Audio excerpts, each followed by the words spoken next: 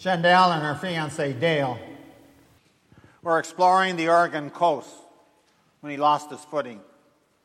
As Dale fell to his death, Shandell cried out, "Please, God, help me." She then said that at that moment she was immediately surrounded by a cloud of angels 400 feet above the ocean. She described it as a whiteness all around, and she could almost hear their singing. Actually, steadied by the angels, she was able to climb down the otherwise impassable 400-foot cliff to the body of her fiancé. Eileen Freeman tells a news reporter that she was going to visit a friend in a bad part of New York City. Just as she was about to enter her friend's apartment building, she felt a hand on her shoulder, but no one was there. Then she heard a voice. It said, "It's not wise to go in there now." And she ran across the street, went into a church. When she came out minutes later, she found the apartment complex surrounded by police. A woman had been murdered in an elevator. Eileen is absolutely convinced that she had been visited by an angel. Something amazing is happening. In your notes, people are turning on to spiritual things. People all across the country are turning on to spirituality. As one writer from Newsweek magazine puts it, if you believe it all in opinion surveys, more of us will pray than will go to work or will exercise. Spirituality is hot. You can see it just by looking at the bestseller lists. Books are like Embracing the Light, Soulmates. Books about angels, near-death experiences dominate the charts. TV shows like The Other Side and a special show dealing with the miraculous feed our fascination with that supernatural. Classes and seminars on the West Coast on how to discover your angel are packing people in. And even the recovery movement has taken on spiritual qualities. In a recent poll, in your notes, it was discovered that 60% of all Americans believe in angels. 60%. And in your notes, that 67% of all Americans have some ESP experiences. 67% have had some psychic experiences. And also, in your notes, 43% of all Americans believe that they have been in contact with someone who has died. Entertainment Weekly magazine writes this: in a year when TV airways on some networks are flooded with winged spiritualists, the bestseller lists are clogged with divine manuscripts and visions of the afterlife, and the gangster rappers are elbowed aside on the pop charts for the hush prayers of the Benedictine monks. You don't have to look hard to find that pop culture is going gaga for spirituality. Thus says Entertainment Weekly. This point is this, in your notes. Americans are hungering for some kind of spiritual light. For example, angelology, New Age movement, Eastern religions, astrology. Before answering the question, which light do we embrace, it might be helpful to look for a few reasons behind the current fascination with spirituality and the supernatural. So we're going to look at 5 reasons behind this fascination this morning. Number 1 in your notes, the first reason why people are interested in spiritual matters, because people are disillusioned with science. People are disillusioned with science and technology. Since World War II, we have been living in a technology-based society. For a while, we believed that science and technology, they would solve all of our problems. Some TV series like Persons of Interest still want you to believe that it can be. We expect them to cure all disease, to eliminate all poverty, put an end to all war. And that certainly didn't happen. Technology does not provide the miracle cure for life's problems that we had hoped for. One article on angels states this: over the centuries as scientific thinking came to the forefront of our society, belief in angels, they fell out of favor. But nowadays people want to get back in touch with the spiritual component. Logic, it seems, offers too little comfort when economic and social conditions seem so harsh. In your notes, number 2, the second reason that people long for spiritual experiences is that people are tired of the mundane. Life seems too routine and mundane.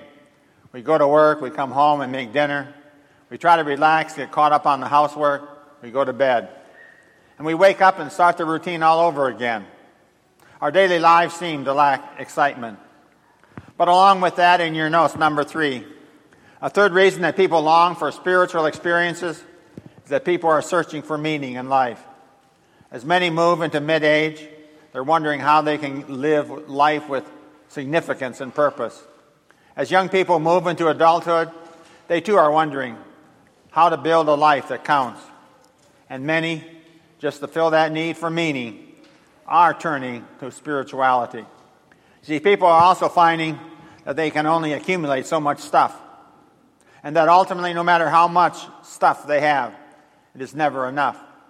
Stuff does not satisfy and give meaning to life. So they're looking for something spiritual that does, some kind of spiritual experience that can spice up their lives. Number 4 in your notes.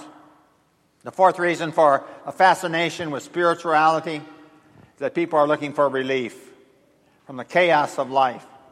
Many people perceive life as being out of control. History seems to be an endless series of large-scale surprises and threats, assassinations, war in the Middle East, from Watergate and other government corruptions, bombings, terrorist attacks. There's a sense that life is beyond our control today.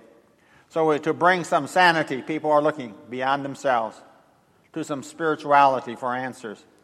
They're looking for comfort, looking for relief in what can be a very cruel world. In your notes, number 5, the fifth reason why people are turning to spirituality is because people are looking for answers. Answers about death, about their own mortality. Books about angels and out-of-body experiences and miracles give people the hope that perhaps death is not the end, but a doorway to a new and a better life. Spirituality helps people deal with the fears of death. People are looking for answers about death. And the bottom line is that we all hunger for something that makes sense out of our lives, something that will give life meaning. And we're finding that that hunger can only be satisfied through getting in touch with the supernatural. Yes, embracing the light of spirituality. See, it was the Apostle Paul on Mars Hill in Athens who stood up in a meeting of the Areopagus and said, "Men of Athens, I see that in every way you are very religious. For as I walked around and looked carefully at your objects of worship, I even found an altar with this inscription, 'To an unknown God.' Now what you worship as something unknown, I'm going to proclaim to you." And as in Paul's days, we can also thank God that he has cleared the way through all the confusion, through so many so-called lights of spirituality, inviting us to follow them. So look at John 8, verse 12, where Jesus speaks to a group of people during an important religious holiday for the Jews. This particular holiday celebrated the great exodus of the Jews, the event where Moses led the people of Israel out of Egypt into the promised land. And during their 40-year journey to their new land, God walked before them as a pillar of fire. During the darkest of times, the Israelites knew that God was with them, to love them, to care for them, to guide them, because of that pillar of light. Whenever the light moved, they followed it. And eventually God led them to their new home. Now, as the Jews were celebrating that great event, that pillar of light in the Old Testament, Jesus stood up then and said something that was really amazing. Jesus said to them, and he also says to us, "I am the light of the world." Look at John 8, verse 12. When Jesus spoke again to the people, he said, "I am the light of the world. Whoever follows me will never walk in darkness, but will have the light of life." See, Jesus is saying that in me, you will have a light that will give you eternal life. So Jesus is the light of the world. This is an amazing statement for the Jewish people and also for us today. Look at the way Jesus speaks In essence, Jesus is saying that I own no other, I alone am the light of the world. In your notes, Jesus claims to be the only light to follow, and all others are dead ends. In fact, Jesus is saying to us, if he is not the only light, then there is no light at all. But Jesus did more than just claim to be the light. In your notes, Jesus demonstrates that he is the light with his miracles. Jesus gives light to the blind by opening their eyes.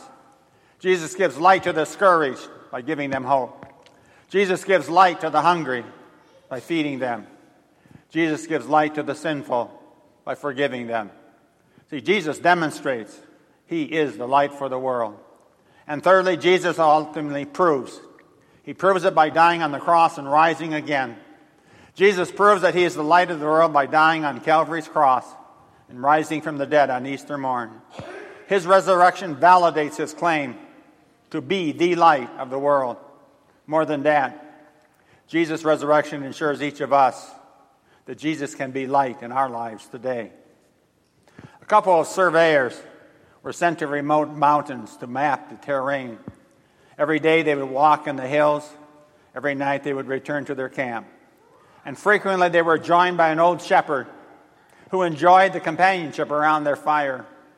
One day the shepherd insisted that he join the surveyors so they would not get lost. The surveyors thanked him, but said they could manage on their own. But the shepherd insisted that he come along. The surveyors were rather confused. They told the shepherd that they knew the area pretty well. After all, they now had a map of the area. The shepherd responded by saying, "But there is no fog on your maps." The next day, the surveyors headed out without the shepherd. Soon a thick fog settled in. The surveyors were lost, and they walked for hours, getting nowhere. And near the end of their rope, the shepherd appeared out of nowhere and led them home through the fog. Jesus Christ, the light of the world, he invites us to follow him through the fog of life. For as the light, he alone can lead us through the chaos of life to peace and safety. He alone can walk with us through the meaningless of life to purpose. Jesus can even carry us as the good shepherd through the valley of death to eternal life. Vince Lombardi, the great football coach of the Green Bay Packers, once shared the advice that he gave to all of his running backs. Once they had learned all the plays, once they knew all the signals and each detail of the game plan, Lombardi reminded his running backs that once they had the ball, they only had time to think of one thing. And that one thing was run to daylight. Jesus Christ invites us to run to daylight. If you're hungering for meaning, for significance in your life, Jesus invites you to run to light, to run to him, because he is the light of the world. So number one, Jesus is more than, in your notes, more than a chance, supernatural encounter. Jesus is more than a principle that leads us to success. Jesus is more than a system for recovery. Jesus is our living Savior who invites us to live in a daily and a personal relationship with him through faith. See, Jesus is the light of the world. Number two in your notes, Jesus is the light that heals our hurts. On the back of your notes, look at Isaiah 40. Do you not know? Have you not heard? The Lord is the everlasting God, the creator of the ends of the earth. He will not grow tired or weary, and his understanding no one can fathom. He gives strength to the weary, increases the power of the weak. But those who hope in the Lord will renew their strength. They will soar on wings like eagles. They will run and not grow weary. They will walk and not be faint. Look also at Deuteronomy 31. The Lord himself goes before you, and he will be with you. He will never leave you nor forsake you. So do not be afraid. Do not be discouraged. Jesus is the light of the world.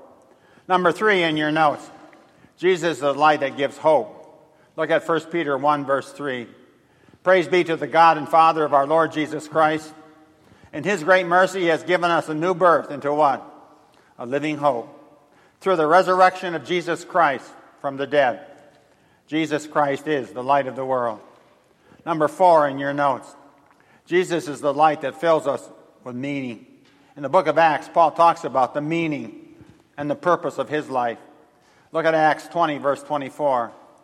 However, Paul writes, I consider my life worth nothing to me.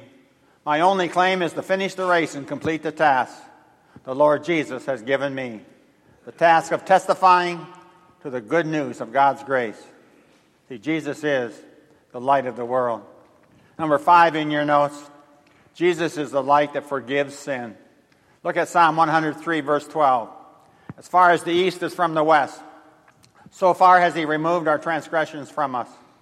And the Apostle Paul assures us, looking at Romans 5, verse 1, therefore, since we have been justified through faith, we have peace with God through our Lord Jesus Christ. Today, in trusting faith, you're invited to embrace the light of Christ. Be assured that he is your friend, your Savior.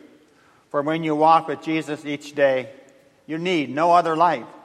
You will never walk again in darkness. Amen.